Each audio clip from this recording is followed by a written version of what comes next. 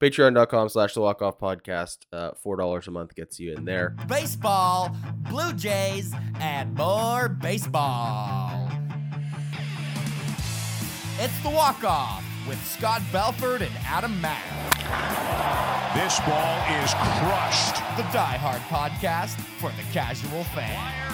And another one. My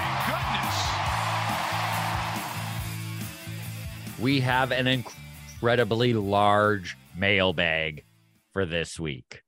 It is a Monday morning mailbag on a Tuesday afternoon. I'm Scott Belford, joined as always by the best co-host in the biz, Adam Mack. We comb through all your interaction throughout the week every single Tuesday at Walk Off Podcast on Twitter, the Walk Off Podcast on Instagram. You can join the Discord. Just shoot us a DM. Things are going on there all the time, and you can get your questions and comments on by messaging us on Discord. We also just comb through the Discord and kind of pick stuff out as we see it. You can also get that priority bump, that much needed priority bump these days, because we're at the point where we're literally getting hundreds and hundreds of questions and comments a week. So if you want that bump, you join Patreon. Only $4 a month. You get one extra podcast a week every week. MLB Mondays. You get the priority bump on the mailbag, and you get instant access to all of our programming, whether it is just your regular mailbag or your Friday afternoon show, as well as all of our interviews. Edmonton show. We are going to be doing the live podcast. We did it in Calgary here. What was it now? A couple weeks back. It was so fun though. Like, it blew me away what interactive and different vibe it was. Adam and I both stand-up comics and, like, you know, live entertainment. It's where we're most comfortable, I would say. Mm-hmm. It was honestly, dude, it was so weird being on stage doing the podcast, and in that 4 to 5 minute range, you know, of once we kind of got our feet under us, of it just being, I felt like it elevated the show. Just having people there and, like, being able to see and read their faces when we're talking. Like, there's something about it. But anyways, Edmonton, you got to join us. We're going to be at Long Roof Brewing July 13th. So right after the All-Star break, right before baseball gets back into the swing of things on the 14th there. So if you're needing that infusion of Jays into your life, then we can provide that for you. We're trying to unite all Edmonton Blue Jays fans under one roof. So you can use the code WALKOFF to get your tickets. We're going to put the link in the comments, but Long Roof reached out and have said that they have opened up a table of 4 tickets that we can give away. So this is what we're going to do.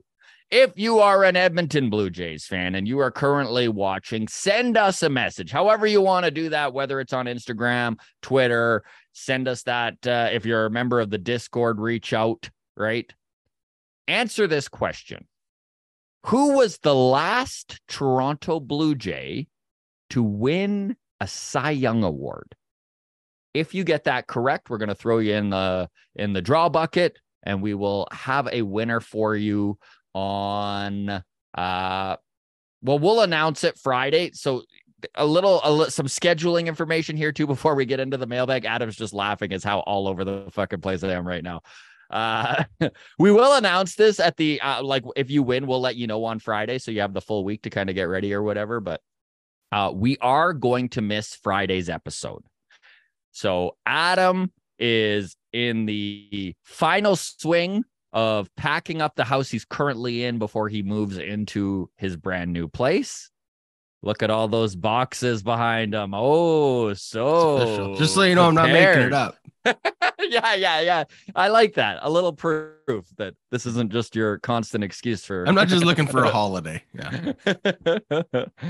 Yeah. So anyways, we're going to miss Friday's show. We never miss Friday's show, but we are going to miss it. We're going to miss Sunday's long toss. This is something Adam even said it's on the fence, but I am going to be in Seattle for the All-Star break. I'm catching the Futures game. I'm catching the Home Run Derby on Monday. Hi to Sem Reverse for me. I will say hi to Sem for all of us here. at the walk-off and the grounds crew. And then on top of that, I get to watch the actual All-Star game on the Tuesday. So we are going to do Mailbag on Tuesday. We'll be back to our regular schedule next week. So you will hear all of my details on the All-Star weekend.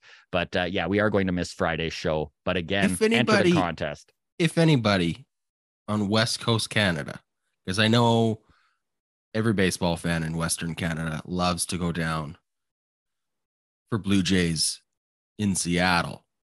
So if anybody's able to make that trek for the All-Star game or the Home Run Derby, go say hi to Scott. Yeah, definitely. You should Don't reach be out. shy.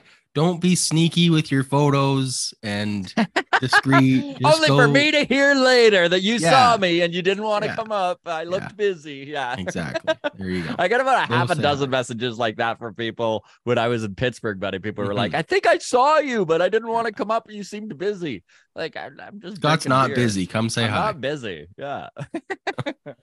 Okay, let's get into it. Again, enter the contest. All you got to do is reach out to us with the answer to who was the last Blue Jay to win the Cy Young.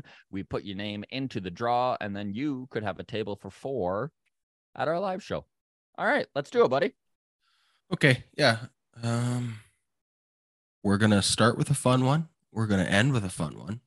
It's a fun sandwich. So from Johnny Eaton says, Hagen Danner needs to get up to the majors soon so they can try for a Haagen-Dazs sponsorship day since the Chapman's ice cream never panned out. It's a simple pun, but I appreciate it. So I appreciate it. By the way, everybody, JohnnyEaton.com is where you can find Johnny Eaton's album, and it is fantastic. Honestly, it's got this like subtle East Coast vibe to it. He's got this like rich, deep voice and bluesy and soulful. Very, very good. Like I was surprised. No offense, Johnny. You don't know, right? you don't know when you don't know, but it was so good anyway. So friend of the show, member of the grounds crew, member of the Patreon. If you're into good music, check out Johnny Eaton. Johnny messaged me, by the way, and said to give him my address and he'll send me a CD. Yes. Two things are holding that up. First of all, I'm moving. I don't know my new address yet. And second of all, I'll have to get a CD player. Do you not even have your computer? You can throw it. Can you not just? I don't have a disk drive. Right. No computers that even do that anymore. Yeah. What computer that's within the last 10 years plays a CD? You go to my mom's house and play it, maybe. Yeah. Anyways, there you go. Johnny, we love you. And let's move on. Some sad news. Kyle Johnston, friend of the show, Blue Jays prospect, messaged us and said, I just want to let you all know I'm with the Rockies now. He's released on Wednesday.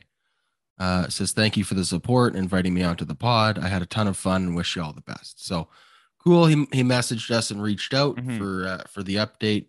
Totally best of luck in Colorado. Awesome to see he was picked up right away.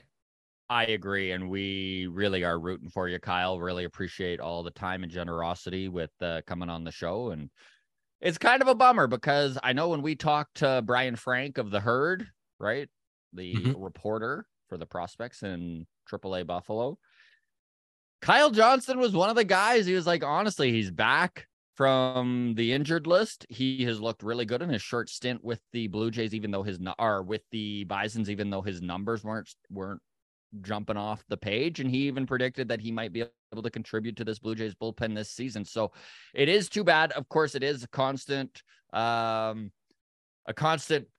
spin of the wheel, right? When you're that 4A guy and you're trying to fit into the 40 man and you're trying to fit into the AAA prospect rankings. So it is too bad he was released, but again, really glad to see him land on his feet. Really glad to see him back with a AAA affiliate, and all the best in Colorado, Kyle. Yeah. Thanks for reaching out. Okay. Greg Kennedy tweeted at us and said, not including last night's game, Teoscar Hernandez is on pace this season for 30 home runs and 100 RBIs. And that is with a rough April and May. Just saying. Yeah, he is. You know what Teoscar Hernandez does most years? Keep pace with 30 home runs and 100 RBIs. It's why he was the cleanup hitter / 5-hole hitter for this team for years. He's always been the guy kind of driving in those runs, and he has been missed. Yeah. Yeah. I don't know what to say other than he's also going to be 31 this offseason and due for a payday that I don't think the Blue Jays should have ever considered giving him. Like, that's part of the equation. Like, it's, I mean, we talked about this really briefly before you hit record, just the recency bias of the Teoscar and Lourdes loss. Because if you go back 18 months, the comments we were getting about Teoscar and Lourdes definitely weren't, oh my God, these are the reasons why we're almost winning, right? Like Lourdes and Teoscar are going to take us to the promised land. No one was saying that. I swear we were getting no sort of feedback that way. And the amount of comments that we have been getting lately about, oh my God, and I don't even think Greg means it that way. He's just like, Teoscar, it's pretty obvious what is lacking in this team offensively is a big bat in the middle of the order. We just haven't had that guy driving in runs in the 4-5 hole. Yep. You look at the names on this team, you think there's someone there that could slot in, but production just hasn't been there. So yeah, you can dream of what this roster would look like with Teoscar in the 4 hole if you want. I'm glad to see Teoscar has done well. Yeah, good for Teo. Yeah, I don't really have anything else to add there, but okay. On Patreon, Mustard Tiger commented on last week's mailbag. Says, I'm about an hour in, and I truly love that this has become an airing of grievances. Dunking on the comments. It's a special brand of petty that I feel a strong connection with. It says, can we make this a regular segment? Once a month, it's the FU mailbag, where we just roast all the bad takes. So I kind of love that idea. Maybe that's something we'll revisit. That was by accident, by the way. We just wound up having a fairly negative mailbag, and maybe we did get a little saucy by the end. Yeah, sometimes that's just how she goes. It was our Festivus mailbag. The airing of grievances. And then Mustard Tiger got busy on Discord and messaged us. Said, you guys have broken my brain. Dude, I've never been so excited about the prospect of selling. LOL. This was from our video yesterday, our bonus content we put out, right? So every Monday we do MLB Mondays, and that's a Patreon exclusive. We run that. $4 a month gets you into the Patreon exclusive there. But what we did is we cut off because Adam had missed long toss, so you didn't get to air your grievances with the Blue Jays Red Sox series, and you had things to say. So we took the 15 minutes off the top of yesterday's MLB Mondays, and you released it as a bonus content. So that's what this is about. Yeah. So he says Jason Dominguez, which is one of the Yankees' top prospects. Have you seen the size of that kid? He is massive. Yes. He looks a lot older than he is. I think he's 19 now. They love those monster dudes, eh? Do they ever? Anyways, Jason Dominguez and Josh Donaldson for Matt Chapman. Let's do it. Might need to hose Josh Donaldson off outside. Don't want him tracking that Yankees stink into the clubhouse, but bring back the MVP. He should retire here. It would feel amazing right up until he's about a half hour late on an upstairs fastball. Yeah, he's old. He's washed. But he is washed. I would say he is washed, but that was something we brought up on MLB Mondays is, who needs a third? Because we were talking about not a full rebuild, but maybe selling and retooling at this trade deadline. rather than augmenting this bunch. Exactly. And one of the things you brought up was Matt Chapman.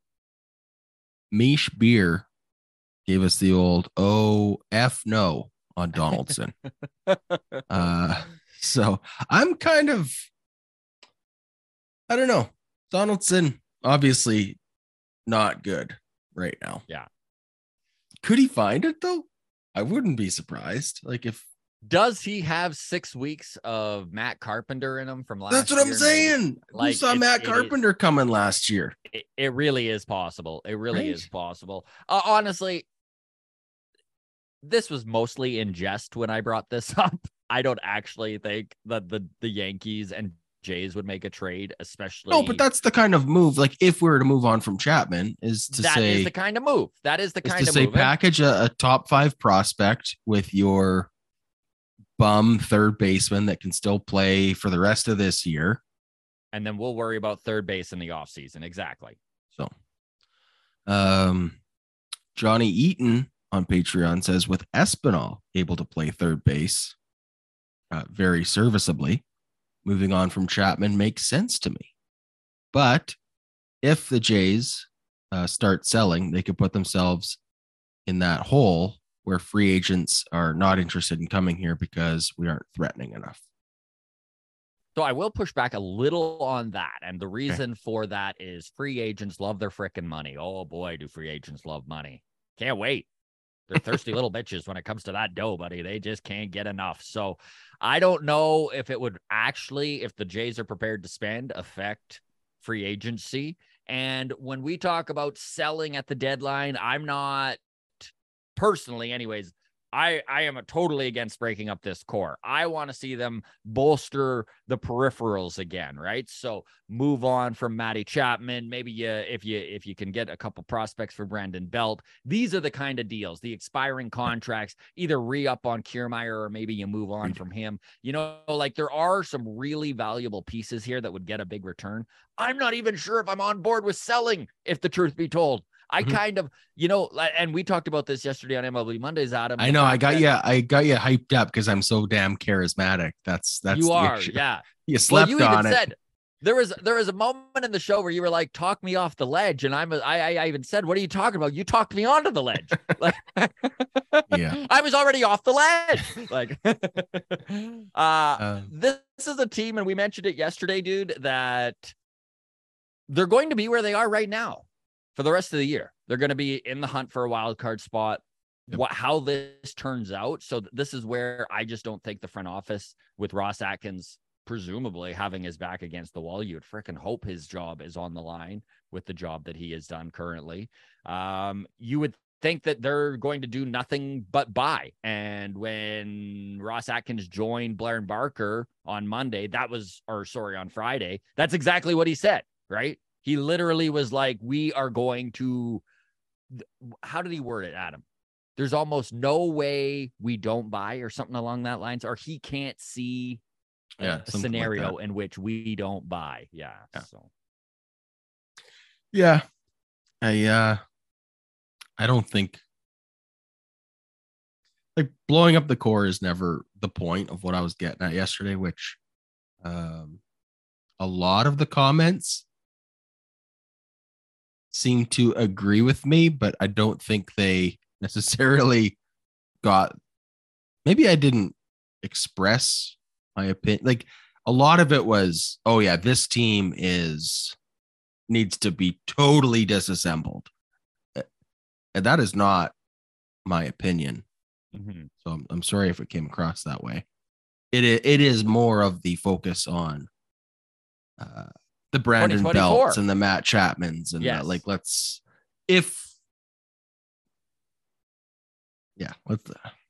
there are two people. So there's 3 camps. There are 3 camps right now in Jays fandom. This is still a very competitive team. I've sat through too many losers to not enjoy a team that is competitive, which they are, whether you like how they are doing it or not. You can't argue that they're not competitive because they're right there in the thick of the playoff hunt. So let's bolster at the trade deadline and go for it in 2023. So that's camp 1. The second camp is, you know what? I just don't think that this is the year. I think that's where we are, Adam, in camp 2. Yep. So let's retool, bolster the peripherals again, and go back at it, and hopefully have a better showing in 2024, a year that I still think they should be their sole goal, a World Series championship in 2024. Then there's the camp of this team sucks. This is not the core. It's not the front office. It's not the coaching staff. Let's strip this down to nothing and start from scratch. So those are kind of the 3 camps. Yep. And we're in camp 2. We're in camp 2. I mean, I think. I mean, my philosophy. And if I'm even I've got a foot in camp 2 and a foot in camp 1, buddy. Yeah, that's kind of where I'm at too, is that like I am a believer in the if you can make it to the playoffs, anything can happen. I did specifically say that in yesterday's episode too. And we even got some comments along those lines of like, oh, this is probably how Phillies fans felt last year. And then of course the Phillies were to the World Series. And yes, that's absolutely correct. Like, yeah, that's my point, is that, but you also can't bank on it. And we don't have much like spending capital to go out and make trades. So I'm just saying from a point of the Matt Chapman of it all. And I love Matt Chapman. Mm-hmm. We both do. But if we can swap him for a few prospects, not significantly take a step back, like if you believe in Espinal to play third base, or, just like, is there a way that instead of going all in and seeing Ricky Tiedemann sent off in order to get a high leverage bullpen piece for 70 games on a rental, I'd rather not. I'd rather do the opposite of that. I'd rather still try and sneak in. I don't know. I've always been a proponent of the bigger your competitive window, better off you are. Right. So this is just for me an opportunity to have more competitive seasons in the near future. Right. And we don't know what this front office is thinking either, because they may have already at this point decided that Matt Chapman is somebody that they need to lock up because third base is not going to be a position that they want to deal with come the offseason. Totally. And maybe at this point they are fairly confident that they can convince Matt Chapman's camp that he's not worth $200 million. And I think that Matt Chapman is in a place right now after cooling off after April where he has come to realize he's probably not worth $200 million. So are we as Jays fans with Matt Chapman at age 29 turning 30? Are we okay with a $100 million 5-year deal for Matt Chapman? That's probably what he's around right now. I almost might be.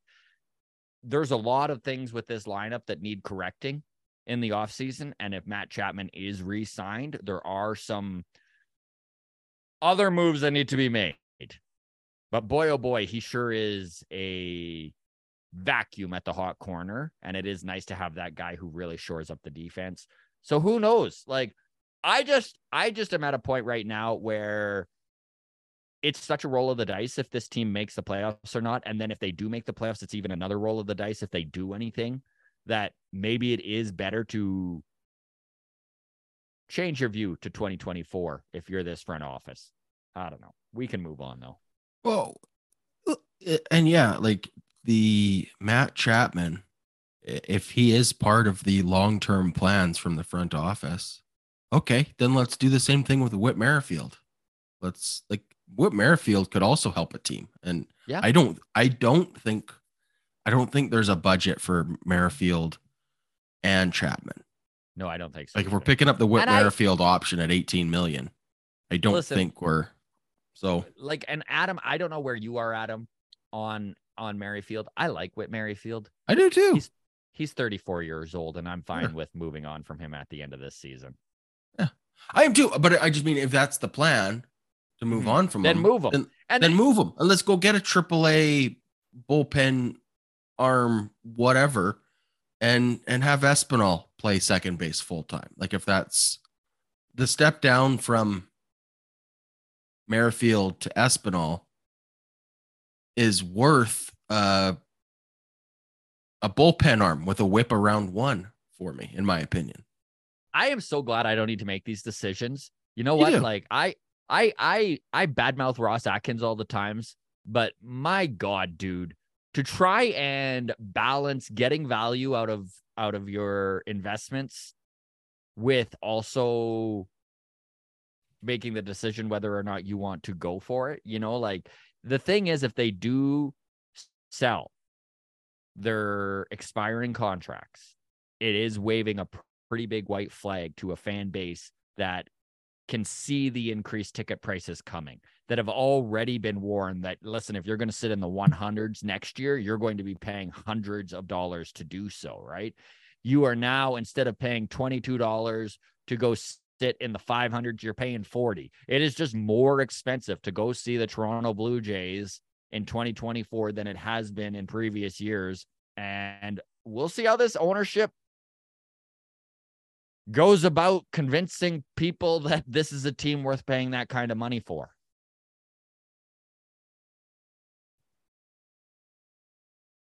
Yeah, I mean, like there's yeah, the good business of point. it. Yeah. All right. Here comes from Camp 1, I think.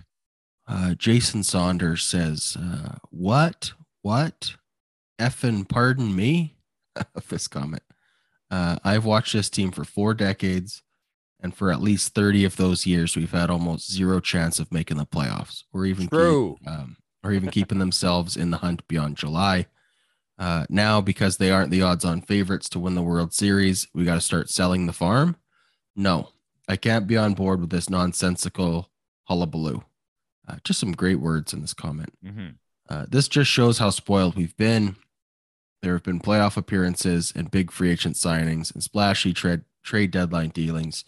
Truly all things to cheer about and get excited about as a fan.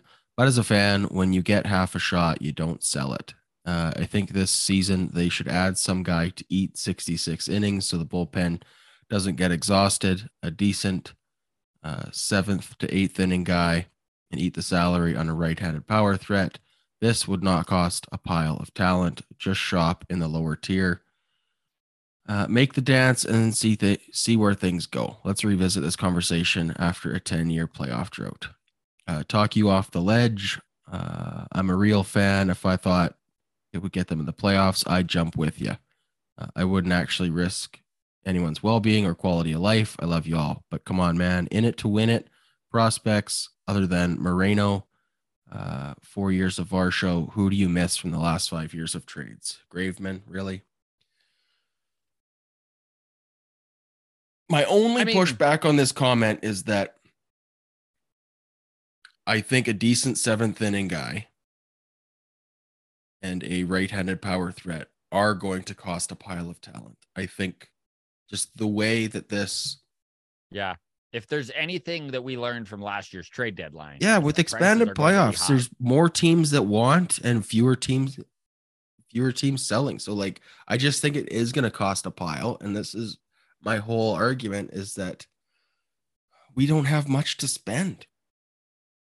And listen, it felt like a fairly inexpensive trade deadline last year. And if you look at what they gave up, Samad Taylor playing every day for the Kansas City Royals currently, and Nick Frazo, now a top 50 prospect in the Los Angeles Dodgers system. So you can go ahead and trade these peripheral prospects, but you don't know, right? Like some of these guys that are ranked 12th in the Blue Jays system, sure, they're not the most sought after guy, but one little step in their development and all of a sudden they are, right? Look at Nick Frazo, recovered from Tommy John surgery. He was a fringe dude who was throwing 100, definitely had some value, 24 years old with one Tommy John surgery under his belt. So the Blue Jays moved on from him. Now he looks like he's better than Ricky Tiedemann. So all I'm saying is that I want to see this team augment at the deadline. I want to see this team win. If it was up to me, I'm probably more in camp 1 than camp 2. I totally get who was that comment from there, Adam? This is from Jason Saunders. So Jason, I cannot agree more with you. But I'm not even saying rebuild. Okay. I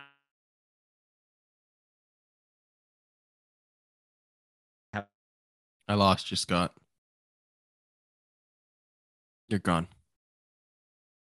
It says my internet connection is unstable. This might be on my end. You're totally gone. Okay. Oh, you're back. Yeah. Okay. Sorry. Okay. This whole time you lost you at rebuild. Okay. So Saying you've not been to here this rebuild. whole time. So I don't know if that was your end or my end, but I think it either was way. my end. Irrelevant. Let's just leave it at I understand that this team since its inception has not produced a lot of winning windows. It hasn't. And I'm not really prepared to give up on this one either. But again, as a member of Camp 2, sort of here, I can look at this team and think, you know what, moving some of these expiring contracts might be the best thing for 2024 to recalibrate and go at it. I don't know. The one thing I do know is that the front office isn't going to do either 2 or 3. Like camp 2 and 3 are not actually going to happen. I don't know if you disagree with that, Adam, but what was camp 2 again? Retool. Yeah, I don't think retool. I don't think it's in the cards either. Right? Like they're just gonna, for sure.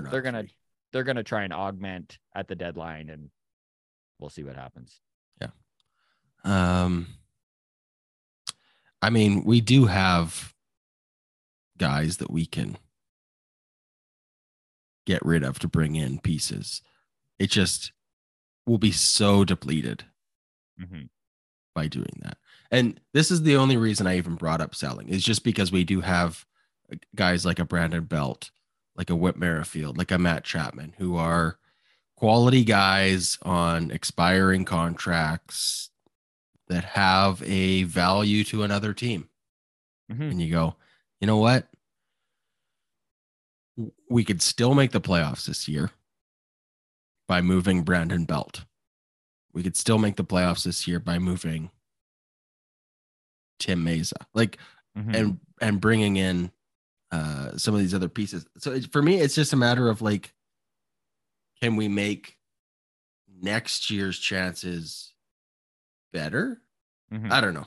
No, of course, the retool. Yeah. Can we not completely bust up all of the core we have and fill in the peripheral spaces again with new guys and give it a go again? I don't know.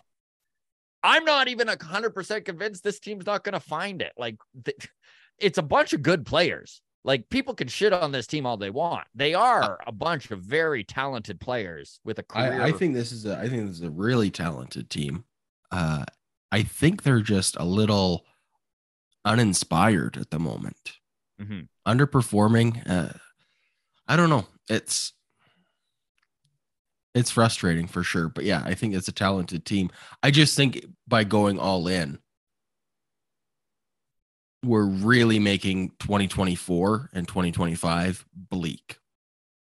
That's my argument for doing a retool, is just not to punt on 2023, but just let your foot off the gas a little bit so that 2024 and 2025 also have a chance.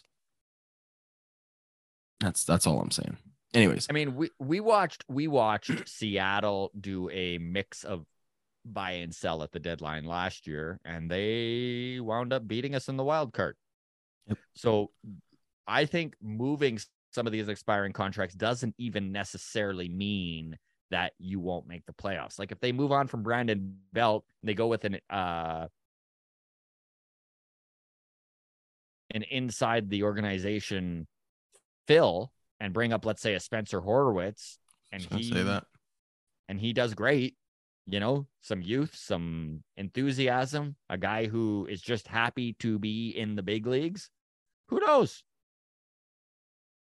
Well, that's the thing is like even Matt Chapman. Like if we move on from him, put Espinal there, and Does he Espinal re-find goes his all-star? Does he have an all-star month? We know Espinal has a 4-week window in him, right?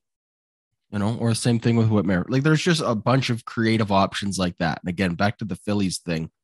It's like Phillies were underperforming all year too, and then got hot at the right time. And like, so that's, I guess, the argument to be made. Anyways, Brain Health MD says Sellers with this GM, they'll screw it up. Trade our top prospect and a corner outfielder for a middle of the road bullpen arm. A lot of hatred for yeah, I'm just not Russ that. Atkins. I really don't think Atkins has done that horrible of job with I what don't he either. has done. I mean, he's had some misses, but I know everyone, like some people just think that this Varsho trade was so lopsided and they'll never forgive him and they will never change their mind and they're completely biased. And if that's how you want to live your life, fine. There you go. Choo says, Adam, let's effing go. Love you, brother. This was your episode. Scott, giddy up, man. Are you willing to lose Vlad and Bo for nothing? Because that is exactly what will happen if we deal them in the last year. At some point, we as adults have to consider the facts. And if you think this front office doesn't have the balls, the ownership needs to fire them today. Put James Click in place and make the damn deals. And the anything can happen in the playoffs. Please, just please. It's more likely we are gone first round. Serious question for you both. If, and it's a big if, Vlad and Bo are gone long term, so let's just say not renewed, this would make our window closed essentially, and we are rebuilding.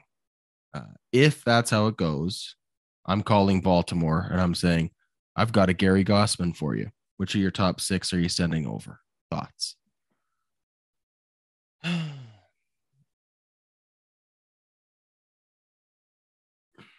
Okay, so number one, in my opinion, there's absolutely no way this offseason they move Bo or Vlad. And I think that's even kind of an insane thought.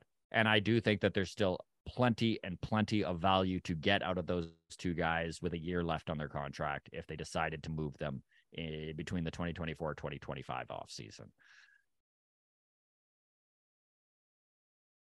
The thing with rebuilding completely and breaking this core up and moving Bo and Vlad, I don't know what the actual percentage is on the chance of landing another guy as good as Vladdy is if you trade him, but I'm going to put it at like 5%. Like, I really do believe that. If you trade Vladimir Guerrero Jr. right now and you get a jammed packed package of prospects back, I still don't think any of them will be as good as Vlad. Like, and Bo Bichette, like, you're just going to take a huge loss. Like, there's no way you replace Bichette, even if you moved him right now at the deadline with 2.5 years, a Juan Soto type deal. Like, look at Washington. Yeah, they restocked their cupboards when they moved Juan Soto, but you don't recover from losing Juan Soto, and Bo Bichette would be the same thing. So a rebuild is pretty bleak. I don't like the idea of it at all. I think that this front office has the money. This ownership group has the funds to lock up at least one of them. I don't really think that this team is as close to needing to rebuild as maybe some people are letting it on. I truly believe that the peripherals may need to be augmented again and things like that. I just don't think that this core is a problem. I mean, I'm with you on like the Juan Soto trade. As an example, you could get 5 top 10 prospects back for Vladdy, and the chances of any of them turning into what he is almost zero. And I know he's I having know a down people- year, but like, like people are down generational on talent him. is Yeah. like- Like that's the thing, right? Is people are like, oh, he's not a generational talent, which is still up in the air. I mean, after 2021, it's pretty hard to just write Vlad off. But yeah, maybe he is closer to the player that we're, the numbers we're seeing for 2022 and 2023, maybe that's closer to who he actually is. But even those numbers, to get that out of a prospect,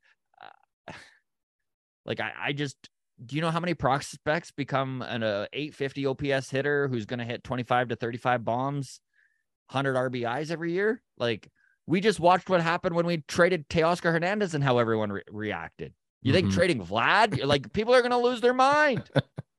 Great point. Great point. Yeah, no, great point for sure. Yeah, there's just, and I'm also with you that if, even Like, if we this is traded worst them case in their scenario, in final my season, opinion. Yeah. we're still going to get a massive haul back. But I don't think so. I don't think so. Yeah, it's. I mean, Choo-Choo makes some good points. I just don't have the stomach to start this thing over right now. I think they're too close and have come too far since 2018 to give up on what they have built so far. Yeah, I don't.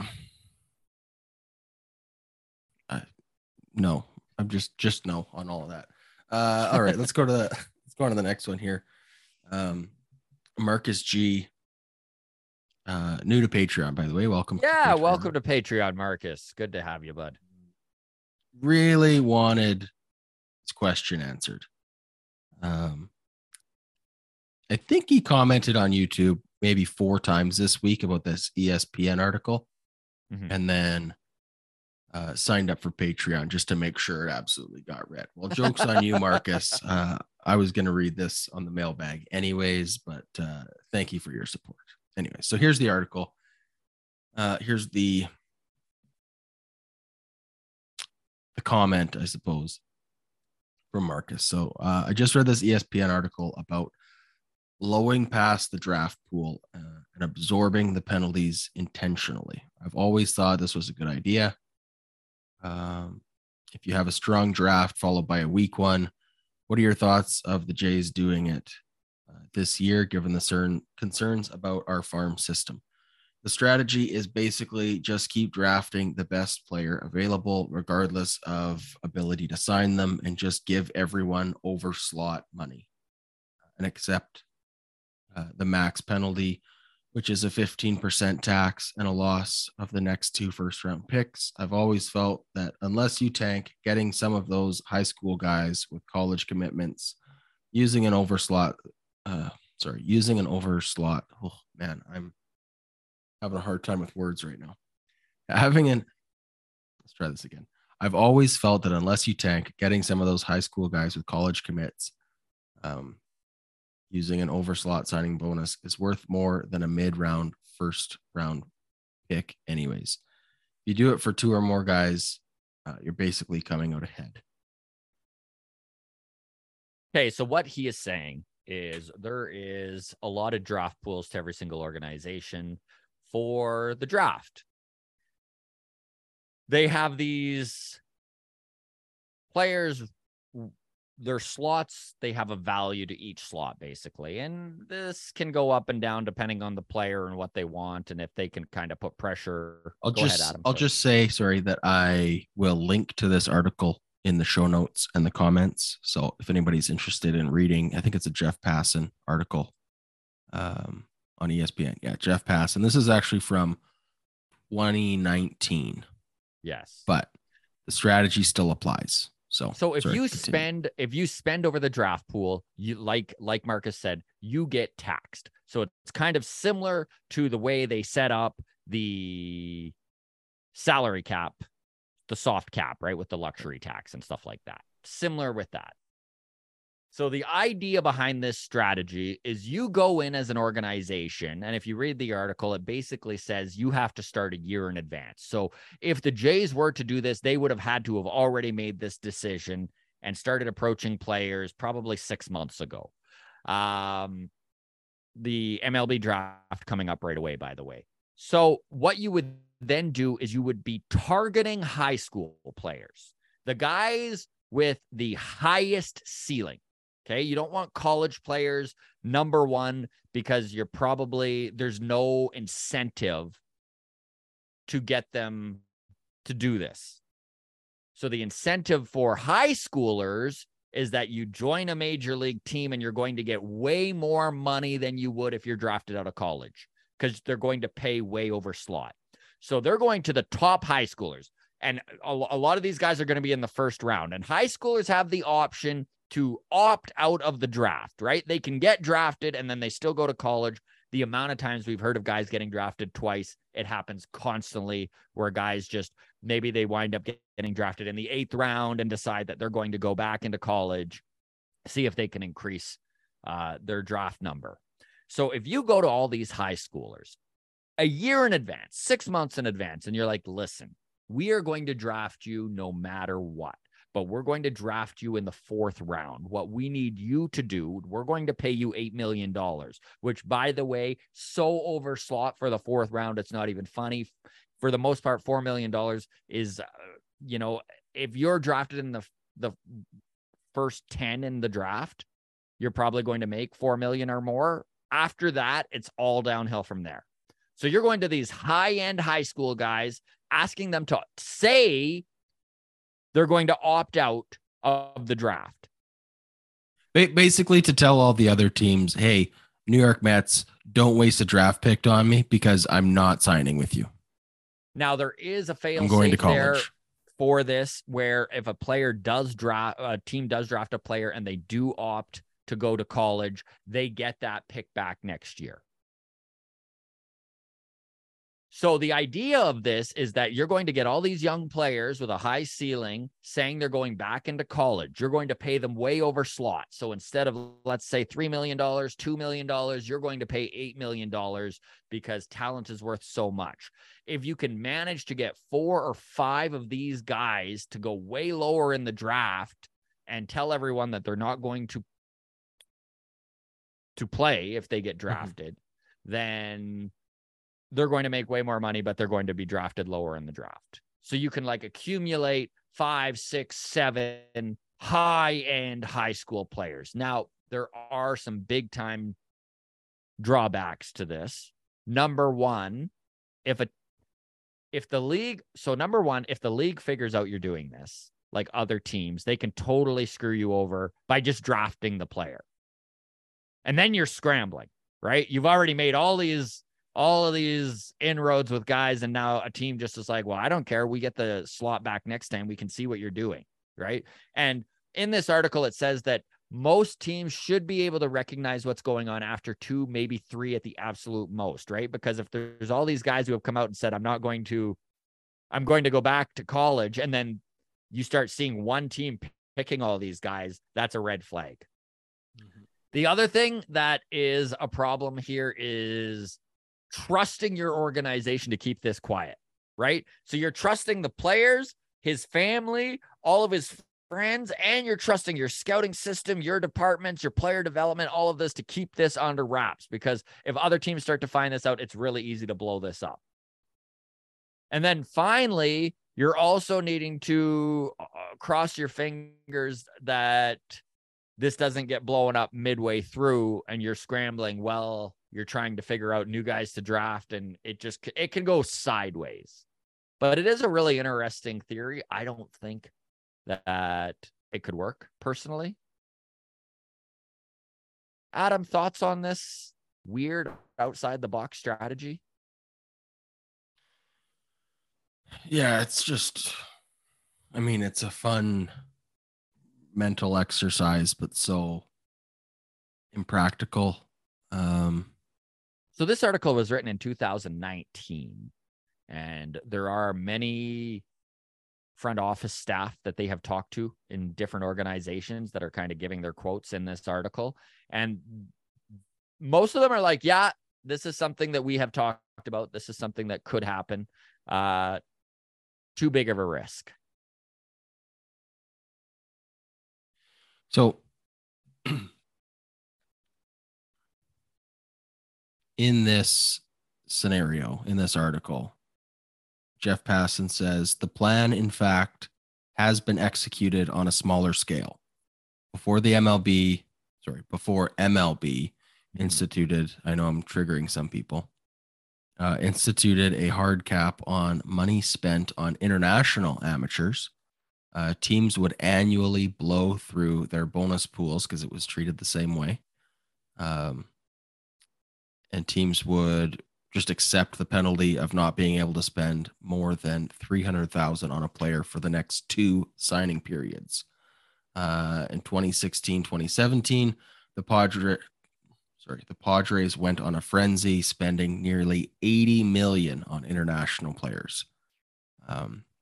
And then when the bidding war over Cuban amateur Yoan Moncada ended, the Red Sox paid $31.5 million to him and happily doubled it because of the penalty. So not even 18 months later, the Red Sox traded Moncada, top pitching prospect Michael Kopech, and 2 other prospects for Chris Sale, one of the best pitchers in baseball. That's what that was one of the capital. That was one of the other arguments about doing this system, is that you're accumulating all of these high ceiling players that you can then use as assets for trades. Right. So, I mean, even if you drafted 8 high school kids that, let's be honest, aren't going to help the Blue Jays in this window right now, it does restock the farm system via trade, to be useful trade pieces. Yes. I just think it's interesting. It's a fun, like you said, it's a fun mental exercise. And anyone who is just curious about outside the box thinking, it's a fun article to read, but I just can't see it being viable. Here, for me, this is the point number 6 that Jeff makes in this article here. Is, for me, the biggest deal breaker on this actually happening. So just to tease this thing out entirely, let's say that teams don't run any of the other risks, because you do have to be really confident in your scouting staff and that other teams aren't going to mess with your abilities or whatever. Point number 6 is that the MLB will investigate. And they're going to be quite upset with a particular team making a mockery of its draft system. I mean, so when the Atlanta Braves ran afoul of the rules on international signings, MLB banned their GM, John Coppolella, from the game and made all of the illicitly signed players free agents immediately. It levied future penalties too. So even if teams are told that they can talk with agents about what it might cost to sign a player, the league could very well render judgment against the team based on intent. So I just think to actually execute this and pull it off, too big of a risk for the general manager. The thing is like, even if you were to execute it perfectly and you just draft 8 high school studs, doesn't mean Major League Baseball isn't going to retroactively be like, void everything that you just did. And they really could. I mean, this is one thing I was going to bring up too, is the whole reason Alex Anthopoulos has a job with the Atlanta Braves is because the last general manager got fired for tampering with the international draft rules. Yep. So is there a general manager out there who looked at the consequences and has the guts to risk their job over it? And I think that's the big stumbling block. I just don't think anyone's prepared to lose their job in baseball over this. Anyways, fun little thought experiment, but it's just not going to happen, I don't think. Okay. Next one comes in from Oshawa Bob. Hey. Says Scott and Adam, would anyone know how long a player has to be out on the injured list for a club to recoup monies? Something that I'm sure many of us are wondering about, and I'm guessing the clubs don't share that information because after all, the trophy is just a piece of metal. Funny. First off, great question. I know we have talked about insurance companies and them compensating teams for injured players in the past. Hyunjin Ryu was a great example. They recouped about, I think it was 78% of his salary from last season and this season that he hasn't played because of Tommy John surgery. Adam, being a little research guru who he is, has pulled up some stuff on this. I don't know.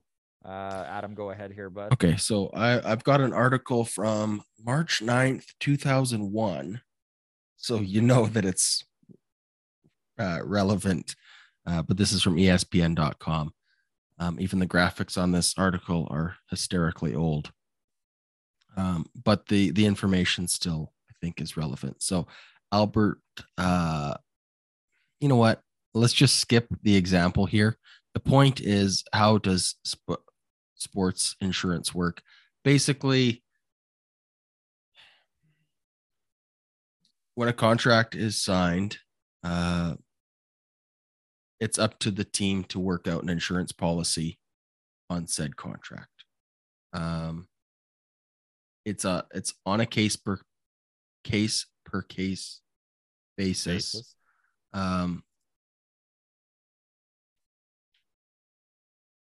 The percentage that gets recouped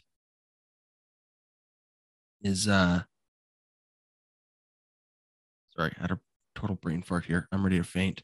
The percentage of salary that gets recouped is, it's no different than an insurance policy on your house or on your car. Premiums are a factor.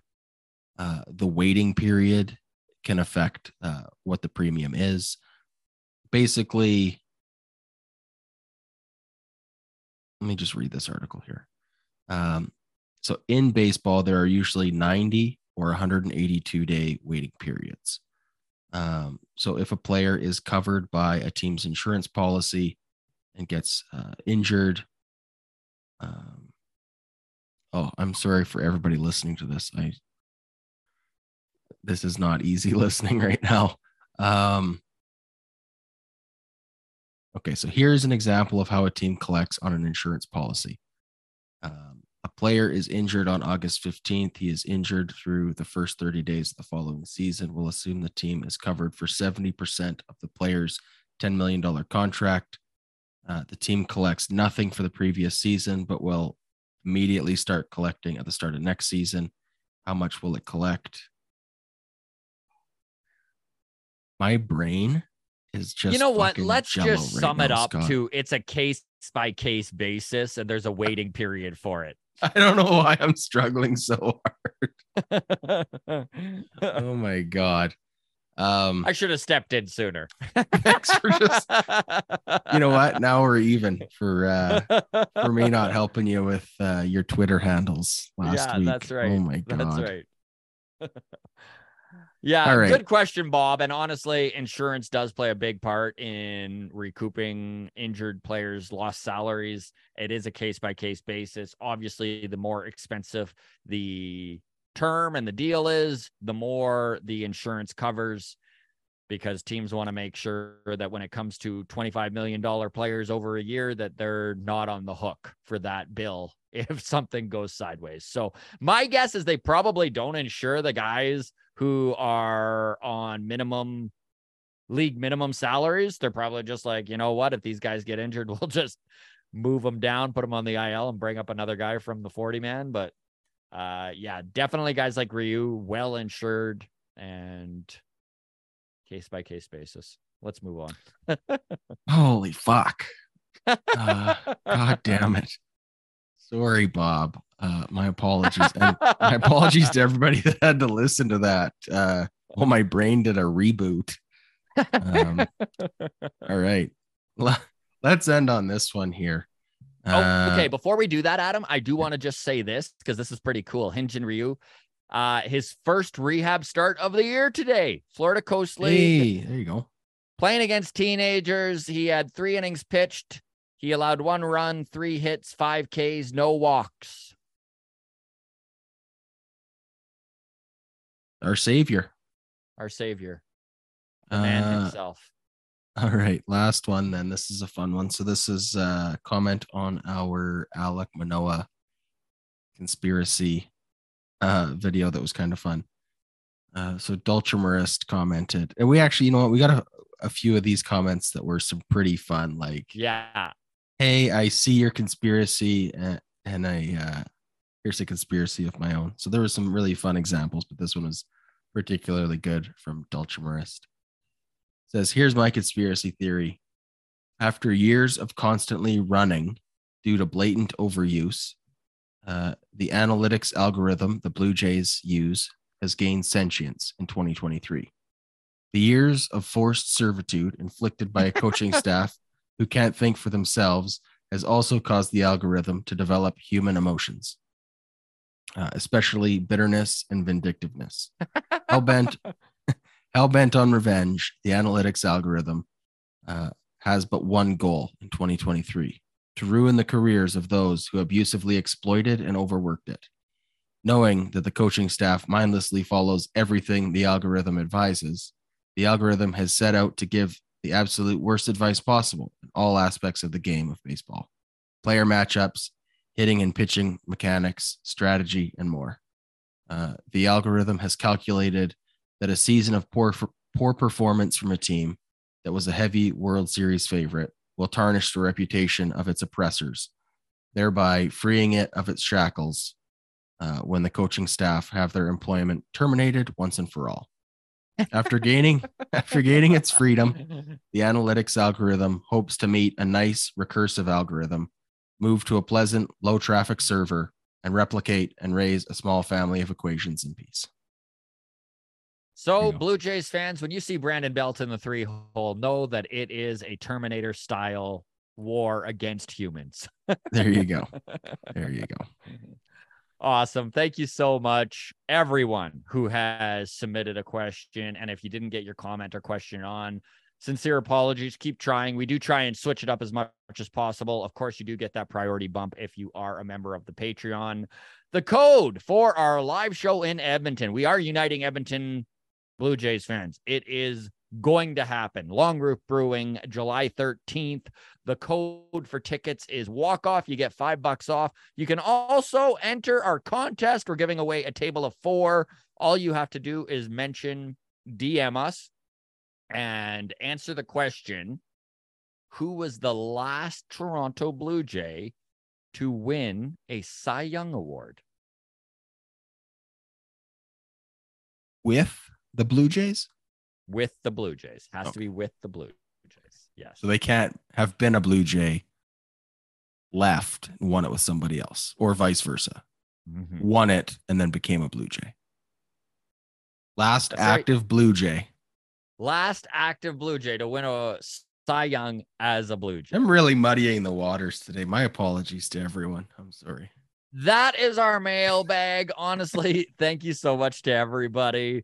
Again, just a reminder, scheduling wise, Friday's show is not going to happen, and Long Toss is going to need to be canceled this weekend, and we do sincerely apologize. We are going to be releasing, I know we've said this before, but I swear it's happening, the Davis Schneider interview tomorrow is going to be, or was it Thursday? Let's make it the Friday show. Davis Schneider, Friday. Sure. The Friday show is Davis Schneider. There you go, guys. All right, everybody. Take care of yourselves. Cheers. And next time you hear from me, I will be in Seattle at the All-Star. Okay. Very good, sir. Well, that was... I don't know what happened. That wasn't just you. Both of us were not on the top of our game today, but that's all right. You jinxed it when you said yesterday when we... Yeah. I'm like, we really are hitting new heights here. All right. right, buddy. All right, dude. Good job, man. Talk to you later. Cheers. Yeah, we'll talk soon. Thanks for listening to the Walk Off Podcast with Scott Belford and Adam Mack, with a new episode every Friday. Osborne with a drive. Cheese and crackers. Shows to pitch to him. Wrong move. Thanks for listening.